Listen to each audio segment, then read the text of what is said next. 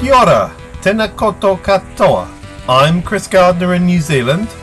This is the Doctor Who podcast, and you are most welcome. And in this episode of the Doctor Who podcast, James and Ian share with a very jealous Trevor their adventures at Gallifrey 2013.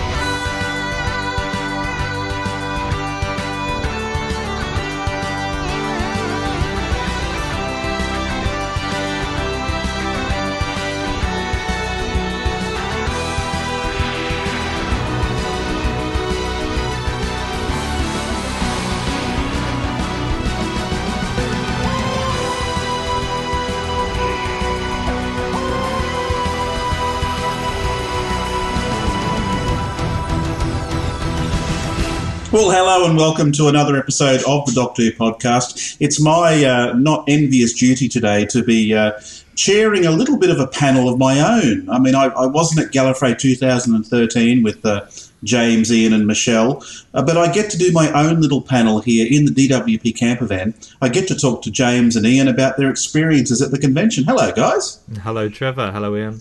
Hello. It's, for me, I suppose it's the only way I'm really going to get to experience the vibe and the feel of this year's convention. One question I want to ask you guys, my first question off the bat was the amount of people there. Now, as listeners might know, they had to cap attendance at 3,200 people this year. They said, right, once we've reached that magic number, no more attendances will be accepted, no day passes available. I'm just wondering what you guys felt about that and whether you think that cap worked or whether you think there should be less people or more people or the same amount of people. Well, we're going to be coming at this from very different angles because clearly this is my third Gallifrey, so I've seen the convention grow over the three occasions that I've been, whereas Ian, of course, this was your first Gallifrey, and therefore your only comparator really are cons that you've attended in the UK.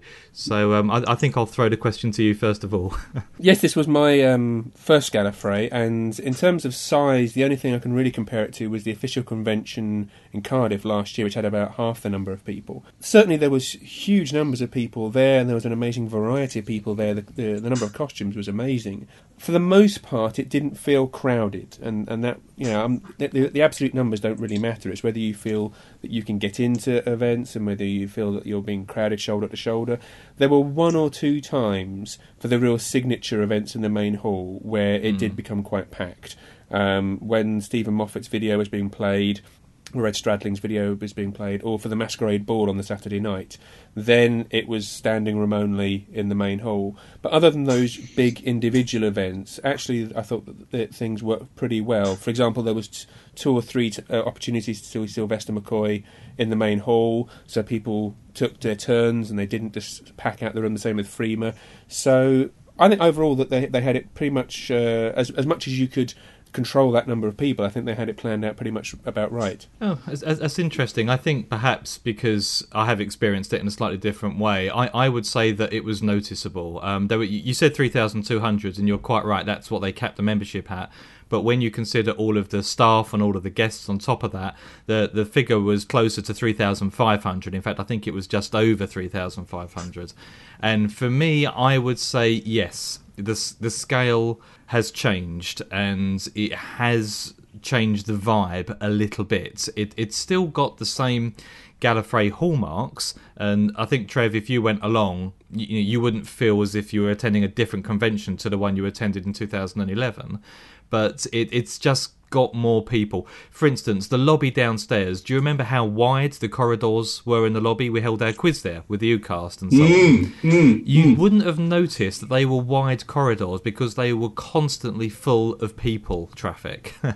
And wow. That was fine. In all honesty, that was fine. You weren't pushing other people out the way, but you did have to plan where you were going to a little better because it took a lot longer to get from one end of the corridor to the other. And certainly Ian mentioned standing room only for at least a couple of panels. In all honesty, you couldn't see the standing room only because there were people standing there. you couldn't get in the door, certainly to the Saturday evening Sylvester McCoy panel, which was amazing and certainly one of the highlights of my career. I mean, put it this way, normally when you go to a gig and there's a famous rock star, people do crowd surfing. Rarely do you get the performer dive into the crowd and just wander around the audience answering questions randomly, but that's precisely what Sylvester McCoy did, and he was immense. He's still got it. He really has still got it. But certainly it's a very, very large event. I can't see it working if it got any larger. I don't think there are any plans to try and make it any larger. But I think despite this year being the 24th Gallifrey, it was still very much of an experimental convention for Sean and his colleagues because they've never dealt with something this large before. Probably answered my next question slightly, James, and you probably have a little bit too, Ian. It's a two-pronged question. When you got your schedule, when they released a schedule for what was happening over the 3 days, A, what were you most looking forward to?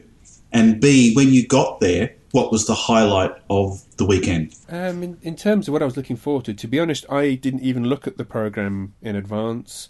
Even when I got my official programme on the day, I only kind of glanced at it, really. I was mostly there to see everybody else and be part of the atmosphere, and was quite content, to be honest, to sort of tag along with people and go to what panels they were interested in. As the weekend went on and I got more of a feel for what was happening and how it was structured, there were a few things that I saw, I thought, I'd quite like to go and see that one, and so I tagged into it. But there wasn't that many that I was massively invested in, I've got to do this, and I certainly wasn't doing the highlighter routine through my programme.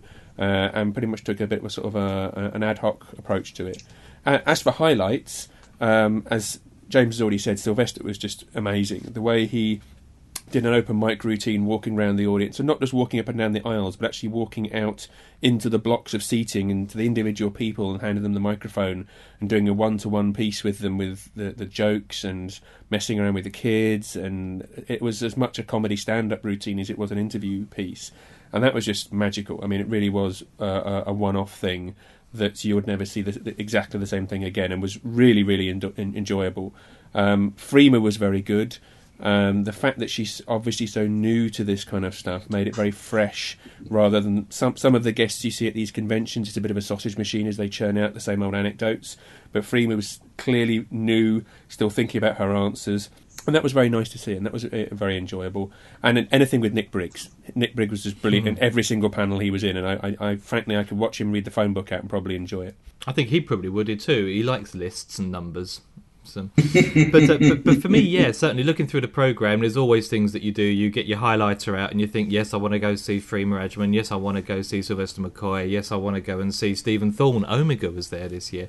But in all honesty, the reality is somewhat different.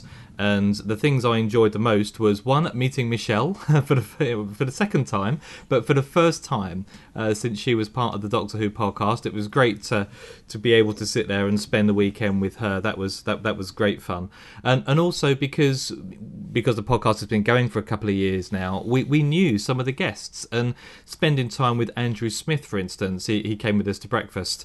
I think it was the Saturday, I can't remember. Space and time and dates doesn't really have much of a meaning for me when I'm in Los Angeles, but we just spent a couple of hours together talking about all manner of things, not just Doctor Who or Adric, strangely, but things that people talk about, and that's the real strength of Gallifrey. It brings people together, and yes, you've got that common denominator of Doctor Who, but there's so much more besides, because you get to meet so many fascinating individuals. So the highlight for me was meeting a whole bunch of new people. I will regale you with one anecdote that relates to meeting people. I was having a chat on our final day. Ian was there as well, and we were talking to Stephen from Radio Free Skaro in the lobby.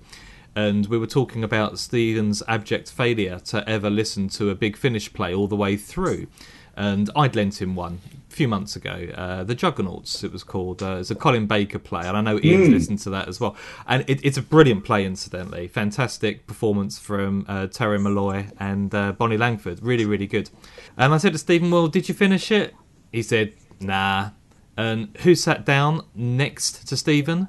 Scott Allen Woodward, the writer of the Juggernauts. Now, we didn't even know Scott was going to be there, but I mean, you think of how many plays there are in Big Finish's main range. It's nearly 170 now. We talk about one, and coincidentally, the author sits down and starts talking to us about it. I was absolutely blown away. Yeah, that was really quite amazing. And then I had quite a long chat with him about I, Davros, which Michelle and I reviewed just a couple of months back. So that was really quite weird, because he had been sat there for a while. He was working on writing something on his computer. And he just, I think, clocked that we were talking about Big Finish, and in particular his play, and he just jumped into the conversation at one point. I think James was talking about how in the early days of Big Finish he would go up and get his CD signed, and this guy just suddenly says, "Did I sign one of your CDs?" And we looked up and realised who it was. It was, that kind of stuff does seem to go on at Galley, and was really quite amazing. It's a completely different planet, if you'd excuse the pun.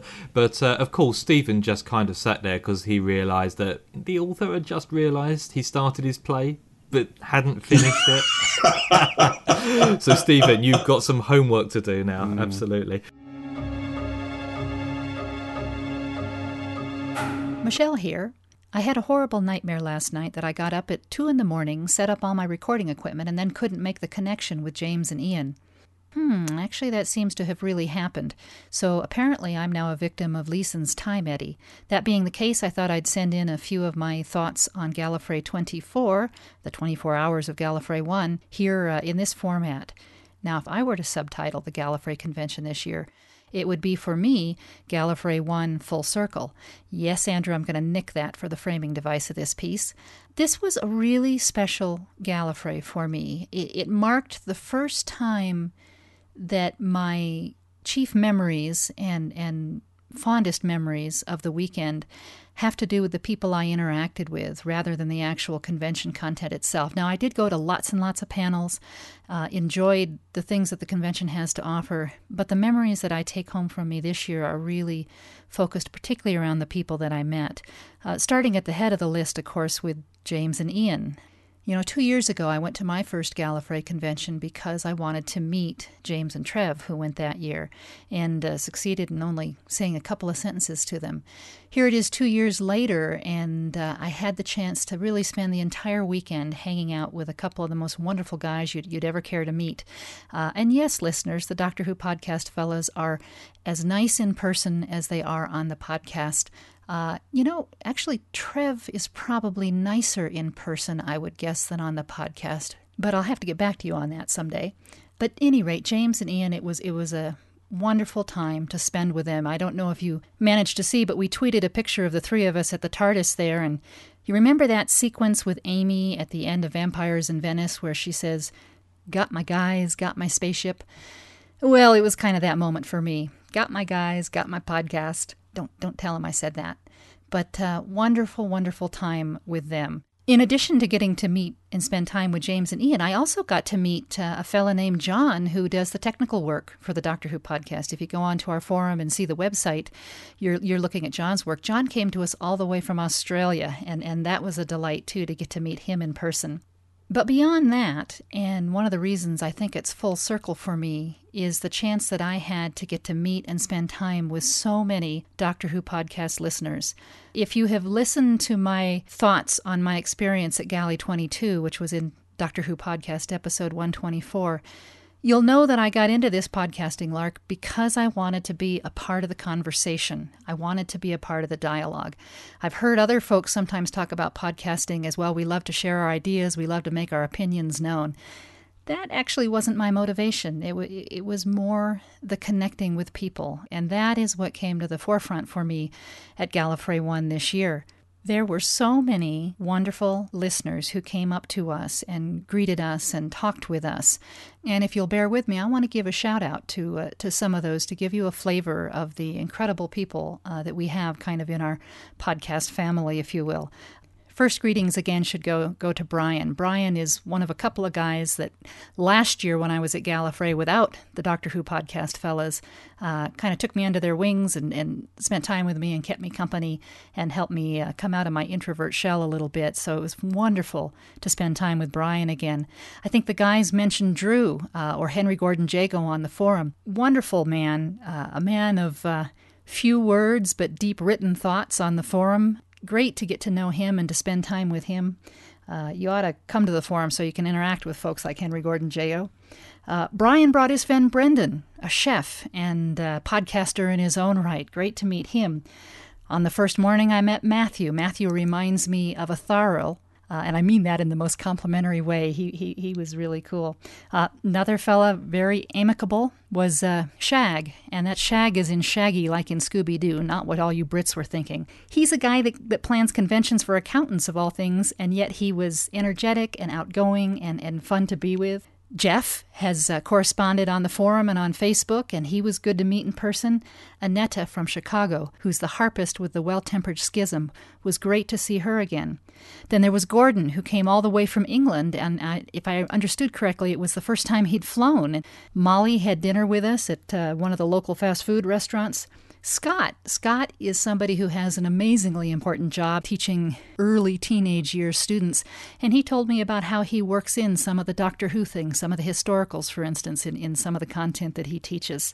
Elaine and Terry from Adelaide, Australia, and Stefan. Now, Stefan came all the way from Germany because of what he heard on the Doctor Who podcast.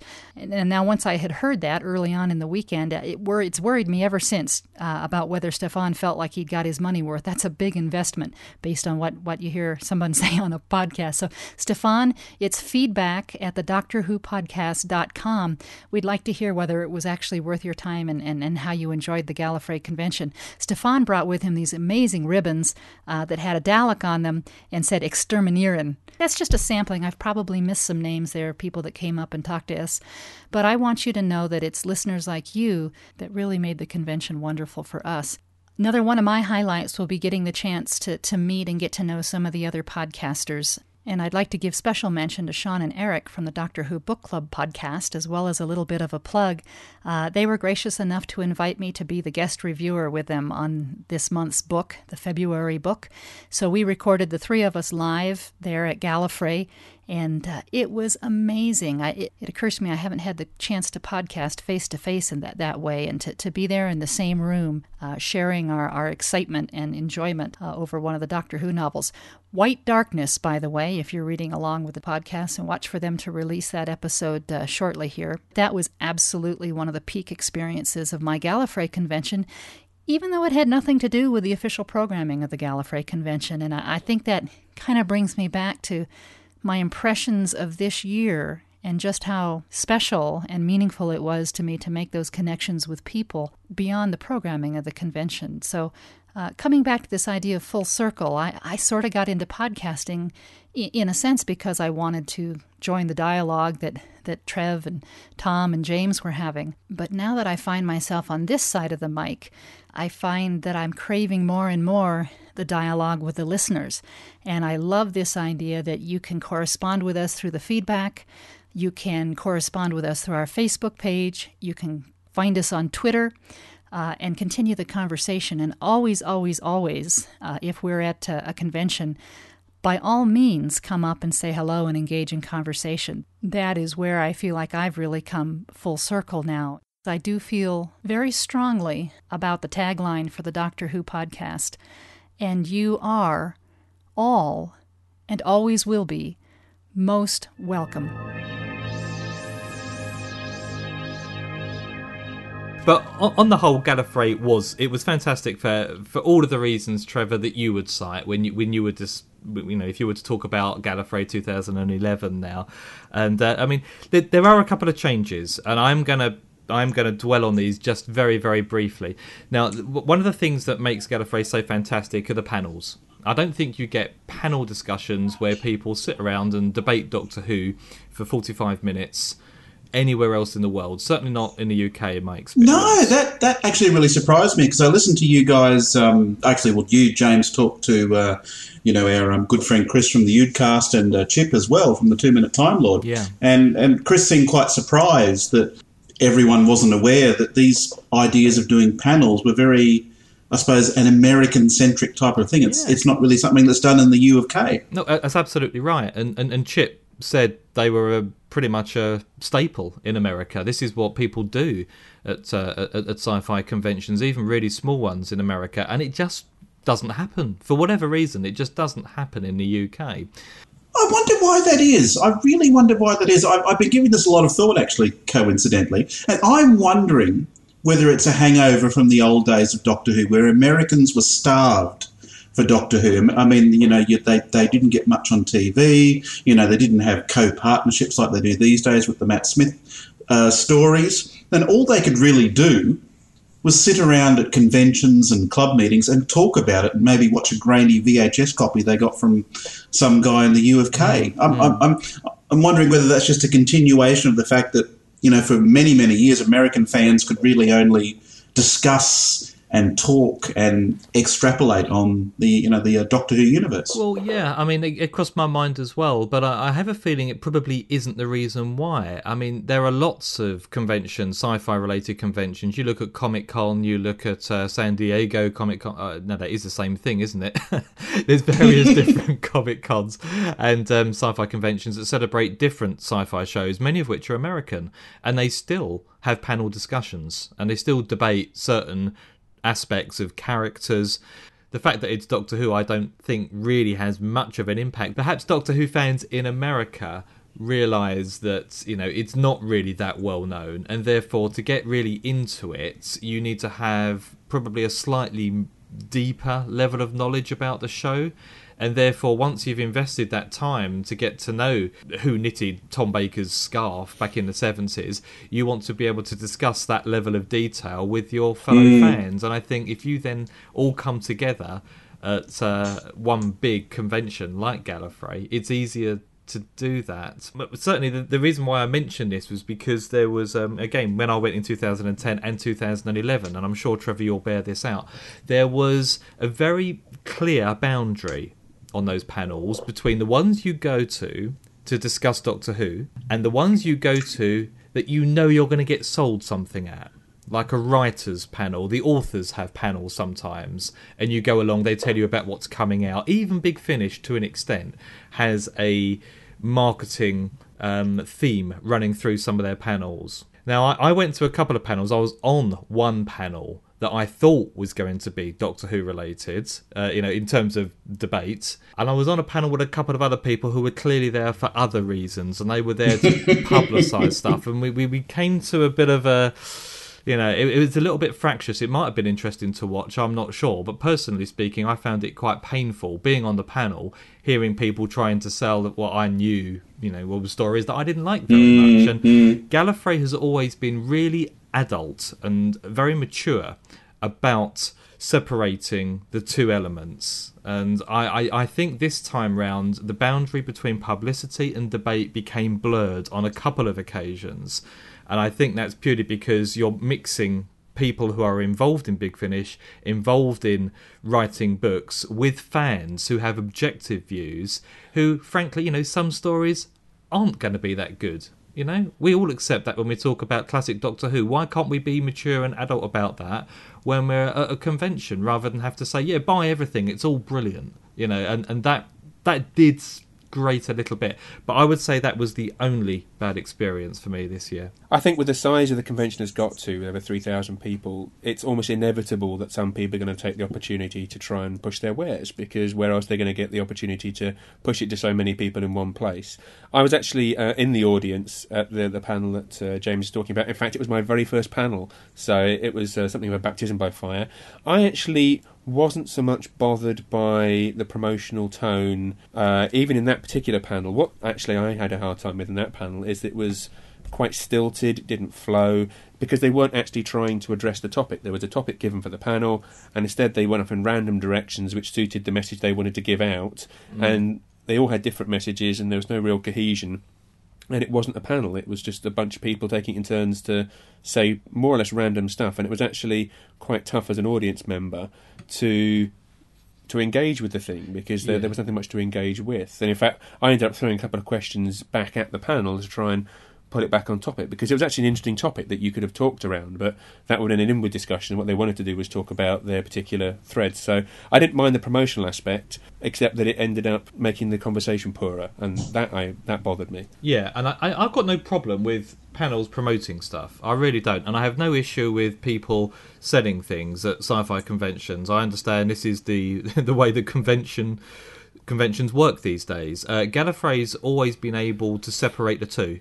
So you can have panels and rooms and discussions solely dedicated to assessing how many times William Hartnell said, right? Now, that it doesn't have any bearing at all on sales, unless you're going to write a book about William Hartnell saying, And then if the other panels talking about books and stuff, are able to be pushed, and I don't mind having the promotional element there. What I do object to is having them combined, because, like you say, you've got people there with very different objectives, very different aims, and I think the people who suffer are the ones who watch it.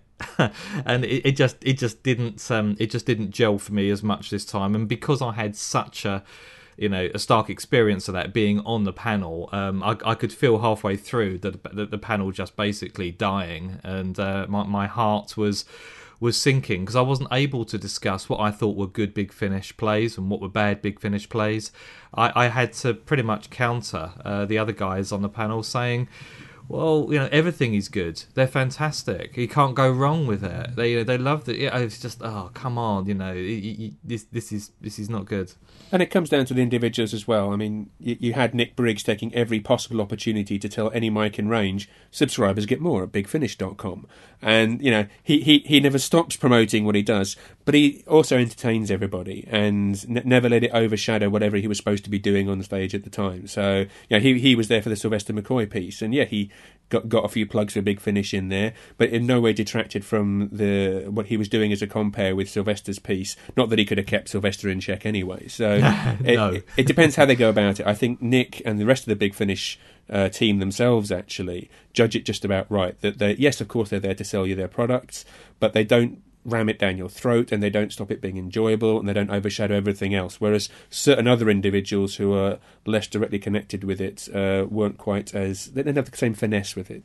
Yeah, well, I mean, I think one of the strengths of Gallifrey too is that you will never be able to see everything that goes on at a convention. There are 3 or 4 strands of convention activities, panels, quizzes, interviews, all running at the same time. So for anyone that's concerned about, going to a panel that might be deemed as an infomercial, or going to a panel that might be more of a discussion, there are plenty of strands there in the convention booklet where you can say, okay, I'm looking for a particular style, and if you don't want to be talked to, you'd rather discuss stuff with people, then you go for a certain type of panel, and then you can avoid being sold stuff, or on the other side of the coin, you can avoid boring conversations or something like that. Yeah, you have to be really discerning in what you go to now, and I think the way the programme was published this year was somewhat confusing, because every single panel had, or it was a parody of a Doctor Who story title. So, for instance, the quiz that we'll talk about in a minute with the memory cheats was called the Mind of Evil Trivia Bowl. Now, you can figure out that's got something to do with Doctor Who trivia, but there are some others that were extremely cryptic, and the only way you could find out whether it was going to be a promotional panel, a writer's panel, or, I don't know, a panel discussing lost episodes was to flick forwards a couple of pages in the programme and read the commentary there. Now, that's different, certainly from 2010 and 11, where the titles were a little bit more informative and less cryptic. But it's just ironic that the year that you really have to be very careful about where you go to, it made it a little bit harder to compare and contrast what was available at any one time, particularly given there were 5 programming tracks this year, essentially. That might be a symptom, I think, too, of the way the convention built up this year. Certainly, the registration for this year's convention opened at the end of last year's convention. So there were lots of fans there who were, new Doctor Who had been part of the convention circuit, signed up immediately. So there might be a little bit of that malaise here with the titles this year, that they're preaching to the converted. They're preaching to these hardcore Doctor Who fans who do know these titles. And I think that's something that Sean and his team have recognised. They actually said there will be no pre-registrations at the convention this year. You'll have to wait, I think it's till April or May, to actually sign up online. So I think that opens the gate a little bit more to people that mightn't have attended this year, or people that haven't even been to a convention at all. Just the more general, dare I say it, less knowledgeable fans. Yeah, I think we're all in with the same chance. It's the 8th of March this year that the registration opens, so it's really quite soon. But just because you got into Gallifrey this year doesn't automatically mean you're going to get in next year. And it's much fairer that way. It's a very sensible idea. They're having just one membership fee next year as well, rather than a sliding scale. And, it's always good value, Gallifrey, no matter how much they charge, frankly. Even if you turned up on the day, when you were able to turn up on the day and buy your membership, you weren't ever ripped off in any way, shape or form. It was always very reasonable. In fact, you'd always spend, if you're a UK attendee, about 500% more in getting there than you would actually buying your membership. I think the start of the programme with the oblique titles was particularly tough. If, like me, you were kind of winging it and following your nose. If you're the kind of person who sat down a week in advance and pored over the whole programme and went through it with the highlighter pen, it didn't matter, because you had the time to sit there at your leisure and read the descriptions, work out exactly what you wanted to do and chart it. But if you're basically wandering around saying, what do I fancy doing next? It was really tough to figure out what everything was. And I found myself just looking at the attendees' names and looking for names that I recognised or was interested in. And I probably missed a couple of gems of panels that way by just going with what I knew. But it's a minor thing, to be honest with you. I still had a great time, but it certainly could have been a bit more accessible.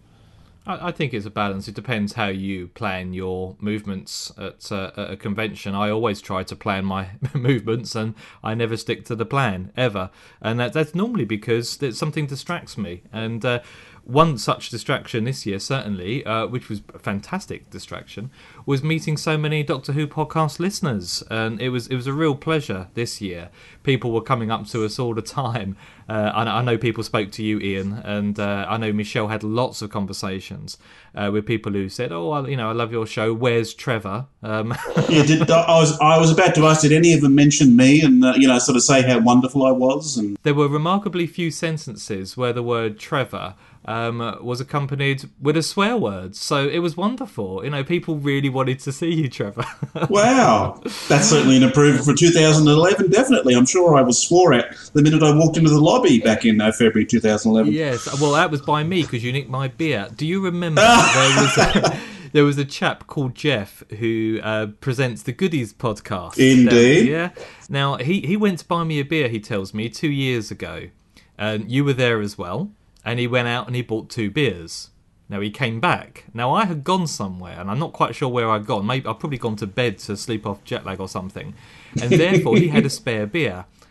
I have now found out what happened to that beer. He informed me that you made it disappear. Oh, I was wondering why I ended up with 2. You see, you might counter jet lag by going to sleep. I counter jet lag by drinking beer. Yeah, so Jeff actually bought me that beer this year. And Ian drunk it. Yep. It was very nice. I think this is definitely a DWP tradition that we need to start rolling through the conventions, that people buy James beer and then the rest of us drink them. Yeah, so Jeff, when I see you again, I still need another beer, mate. I really do. But Jeff was just one of the people who came up and said hi again. We spent most of the weekend with a chap called Henry Gordon Jago, or that's what he calls himself on the on the forums anyway. Real name is Drew. Again, wonderful to spend time in your company, Drew. And I hope we didn't bore you too much, but we had several meals with Drew, and it was fascinating to talk to his knowledge and the amount of detail he has about Doctor Who put me and Ian to shame on a fairly regular basis.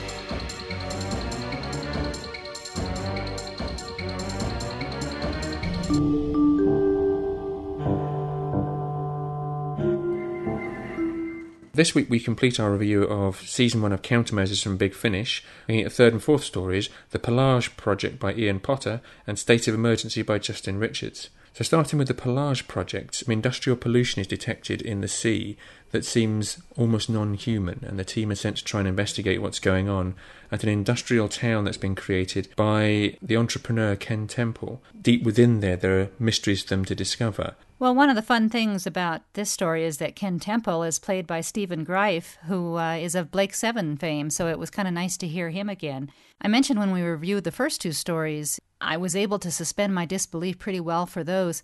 Have to admit, with the Pelage project, I had a little bit more difficulty with doing that, primarily because, as you mentioned, this is an industrial town that has been founded around this secret project, and the town seems to be so large. I mean, that they travel to quite a few places within the town, and you hear a lot of people within the town, and the social conditioning that they discover at the town just seems unlikely to me that such a place would be allowed to exist under the auspices of the British government. It was interesting. I was reminded quite strongly of the new towns which were created in England around that time, of which there were quite a few, Milton Keynes being the most famous, where they did just go and stamp down a reasonably large town in the middle of what was otherwise the countryside.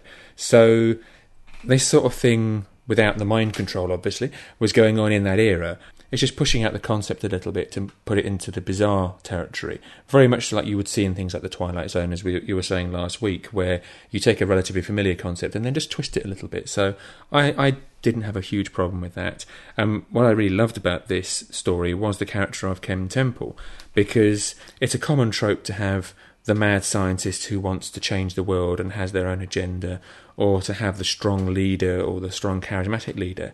And what they did here was they took what was basically an East End character and used that. And when you listen to the extras, they say the inspiration was Alan Sugar, who is very much a inspirational entrepreneurial leader, very smart, knows what he's doing, but still has that sort of slightly rough East End edge.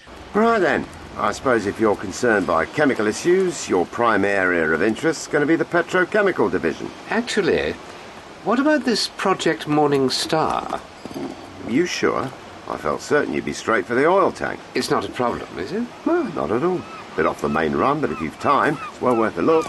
Would you like me to get the car, sir? Splendid, if that's all right. Absolutely fine. Mr. Temple, why is everyone staring at us? Well, we're not terribly used to visitors in Pelage. And it made it quite a believable character, but one that's not very familiar. It's not one that I've encountered before, and I thought that was actually quite a fascinating and interesting line to take it down, and I really enjoyed his character and how they interacted with him. I actually struggled a little bit with the character, and this may be one of the first times that I have found not being familiar with all of the accents in Britain to be a downside. Usually I don't struggle with that, but I couldn't place where he was from. I didn't understand where he was from, and I wasn't certain. I don't know, somehow that was a disadvantage for me. Towards the end, there's a time when our heroes are saying, take us to your control room, and he just takes them to the control room, and I felt like he was a little too easy to give in to things at the end. It just seemed a little bit strange to me. I've heard others say that this is their favorite of the four in the series, but for me it was one of the ones I struggled with a little bit more. I thought he was cocky and confident rather than mistaken. Throughout it he had this sort of confidence about him, which again, you look at the likes of Alan Sugar, who they modelled it on, and he always comes over as confident and his own man and doing what he wants to do. And that's the feel I got out of this, was that he just felt that ultimately it didn't really matter what they did, he was going to win out anyway. But yeah, I thought this was one of the stronger stories in the series, and I definitely enjoyed it. And therein lies another one of my challenges, because I'm not real familiar with Alan Sugar, which kind of leads into my opinions on the final story in this set of four, which is State of Emergency by Justin Richards. Again, a story that was really steeped in British history, and in this case, British politics. It would have been helpful for me to have more of a knowledge of British politics and previous prime ministers, and because I didn't have that, I really struggled to completely follow State of Emergency. What was fascinating was they bring in the character of Harold Wilson, a British Prime Minister of the era, who was quite realistically portrayed by the voice actor Duncan Wisby. You can't barge into the Prime Minister's office. It's all right, Miss Williams. You can leave us. If you're sure, Prime Minister. I thought you people would give me the benefit of the doubt for a while. Sir, I don't know if you've been briefed, but I'm here for your protection. You really believe that, whatever your name is? Group Captain Gilmore, sir. My men have secured the building. They won't allow anyone or anything to get to you. No one, in or out without my express orders, you understand? I think you're too late, Group Captain. They've got to me already. I don't think a knowledge of the era is required there. I mean, Harold Wilson is before I was born, and I have no particular knowledge of his administration or what he did, although afterwards I did go and look him up. But I thought it was a brave choice to actually go and take a real character from relatively recent political history and work with that, because very often these sorts of shows will dodge it and create some fake prime minister or something like that. So it was an interesting choice to make, and I thought it worked. And that the whole way the story went with the coup that was taking place and the different factions, and again harking back to the war and some of the legacy of the Second World War, I thought it was quite actually a believable and interesting story to put together. And I don't think you need to know who Harold Wilson necessarily was. Yeah, there was some discussion of which party's in and who's out, and kind of the political machinations behind the scenes. My own fault for not being more savvy about politics on the other side of the world before I was born, I suppose. But it was all right. But I certainly preferred the first two stories that we looked at last time compared to these last two stories. But overall, it's a good series, and interesting that they can take what I consider to be fairly obscure characters that I didn't even remember and put them together and have a real viable series. They talk about, there's been a second series green-lighted for this, and I have a feeling the second series will go from strength to strength. I know in some of the extras they talked about having learned some lessons, both good and bad, from this first series, and I just bet that Countermeasures 2 will be even better. Yes, I think they did a good solid start here. It was very enjoyable. It was very well put together. The team are a really interesting, good team that play off of each other very well. They put a good premise together for why the team exists and what they're doing. And if I had a slight complaint with this, it's just that it didn't really run with the concept too much. They had a few interesting ideas which they explored, but it stayed into relatively close territory to where they started out from. And I'll be interested to see them go off and do, some really quite different stories in Series 2, which from the sound of it is what they're going to do. So definitely a series to seek out. It's another winner from Big Finish, and very much looking forward to what they're going to do with it moving forwards.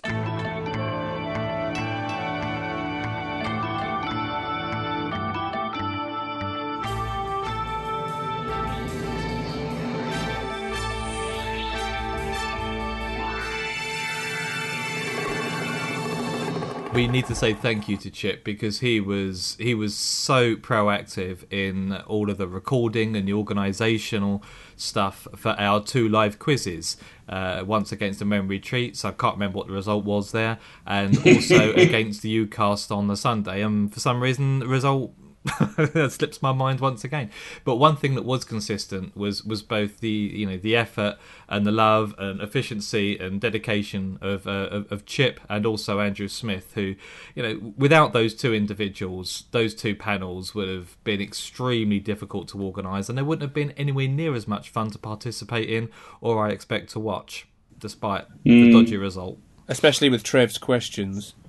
Oh, yeah. You say that now. I mean, you can listen to the results of those 2 quizzes thanks to Chip and his various recording friends up on our feed now. The last 2 quizzes that are there will regale you with the efforts of James, Ian, Michelle and co at the 2 quizzes they took part in at Galley, and a fine effort by all involved. Yeah, emphasis on effort. Next time we run a quiz, Trev, you're in for some fun. It'll be lots of fun. In inverted I'll commas. be happy to win it. I'll be happy to answer all the questions and win it again, Ian. Don't you worry about that. Yes.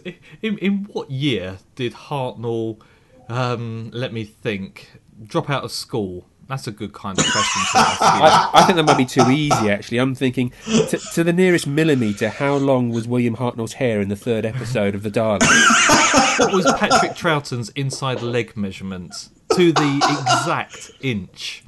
I'm writing all these down, by the way. Ian, I must just ask you before we wrap up this episode. One of the things that is the real centrepiece of the convention, really, was the Mask of Mandragora on the Saturday evening, where no. Let's just rewind there, James. Sorry. I have listened to you for so many. listen to you for so many podcasts mangle that word. Can you please say Mandragora just once for me? Okay. Mandragora. Thank you. That goes some way to making me feel just a little bit better. Carry on. What's the first story in the Key to Time season? The Ribos operation. Thank you very much. Let's continue. Anyway, Ian, before I was so rudely interrupted there, cosplay. How did you react as a British Doctor Who fan to cosplay and the way that it's used to celebrate Doctor Who at Gallifrey? Incidentally, I have always said Mandragora as well, so I'm with James on this one. It was amazing, the sheer variety of costumes that people had. I didn't spend a huge time in the ball because I got there quite late and was literally stood in the corridor outside peering in through the door, which was a somewhat suboptimal place to see this thing. But the quality of... I saw a skit where they had the Zygon and all the different... and someone just Tom Baker and all the different companions of Tom Baker were coming in and out as supposed Zygons. And he kept zapping them with this sonic screwdriver, and it was great. It was a great little comedy skit. But the Zygon costume was just phenomenal. And the whole time going around the whole convention, people have put so much effort into it. It was wonderful. I mean, it's not something I think I personally would do myself, and the amount of time it must take is mind-boggling. But then I suppose it's probably not that much more time than we put into things like podcasting. So, pots and kettles come to mind. But the quality of what they came out with was just absolutely out of this world, and the imagination that some of the costumes had was really quite fantastic.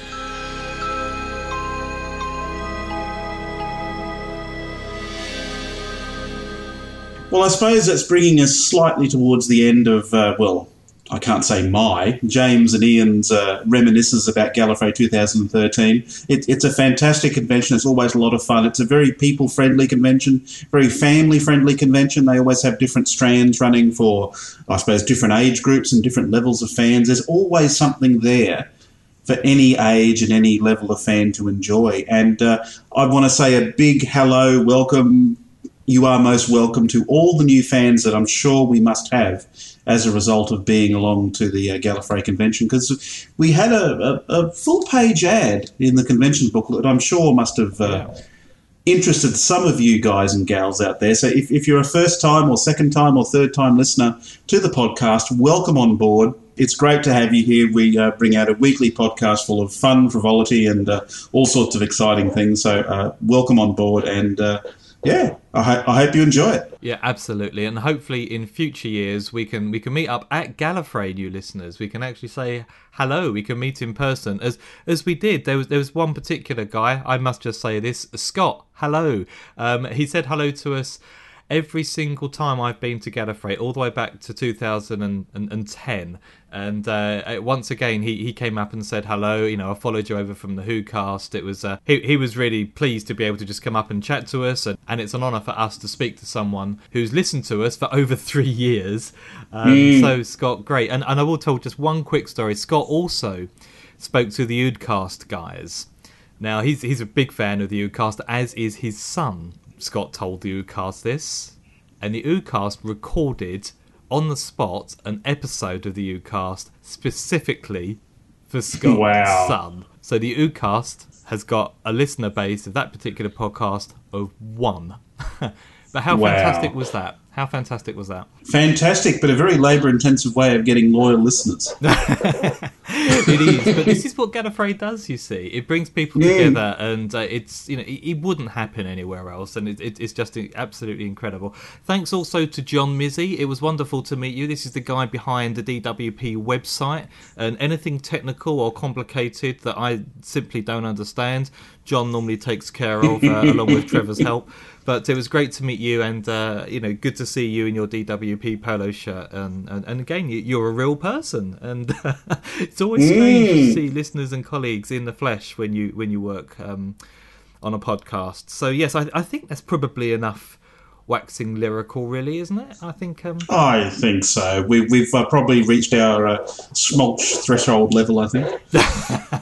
So yes, until next year then, when we may well have another contingent visiting Los Angeles for Gallifrey 25. It'll be the 25th Gallifrey 1 convention. Amazing stuff. I think we ought to wrap up. So, Trevor, I'm glad you're still jealous. Ian, it was a pleasure to spend time in your company last weekend. And likewise. Listeners, we'll speak to you very soon. Bye for now. Bye, everyone. Bye-bye. That was the Doctor Who podcast, which you can find at thedoctorwhopodcast.com. If you have any feedback, please send it in to feedback@thedoctorwhopodcast.com. You can also find us on Twitter, Facebook, and via the Doctor Who podcast forums. Thank you for listening. Take care.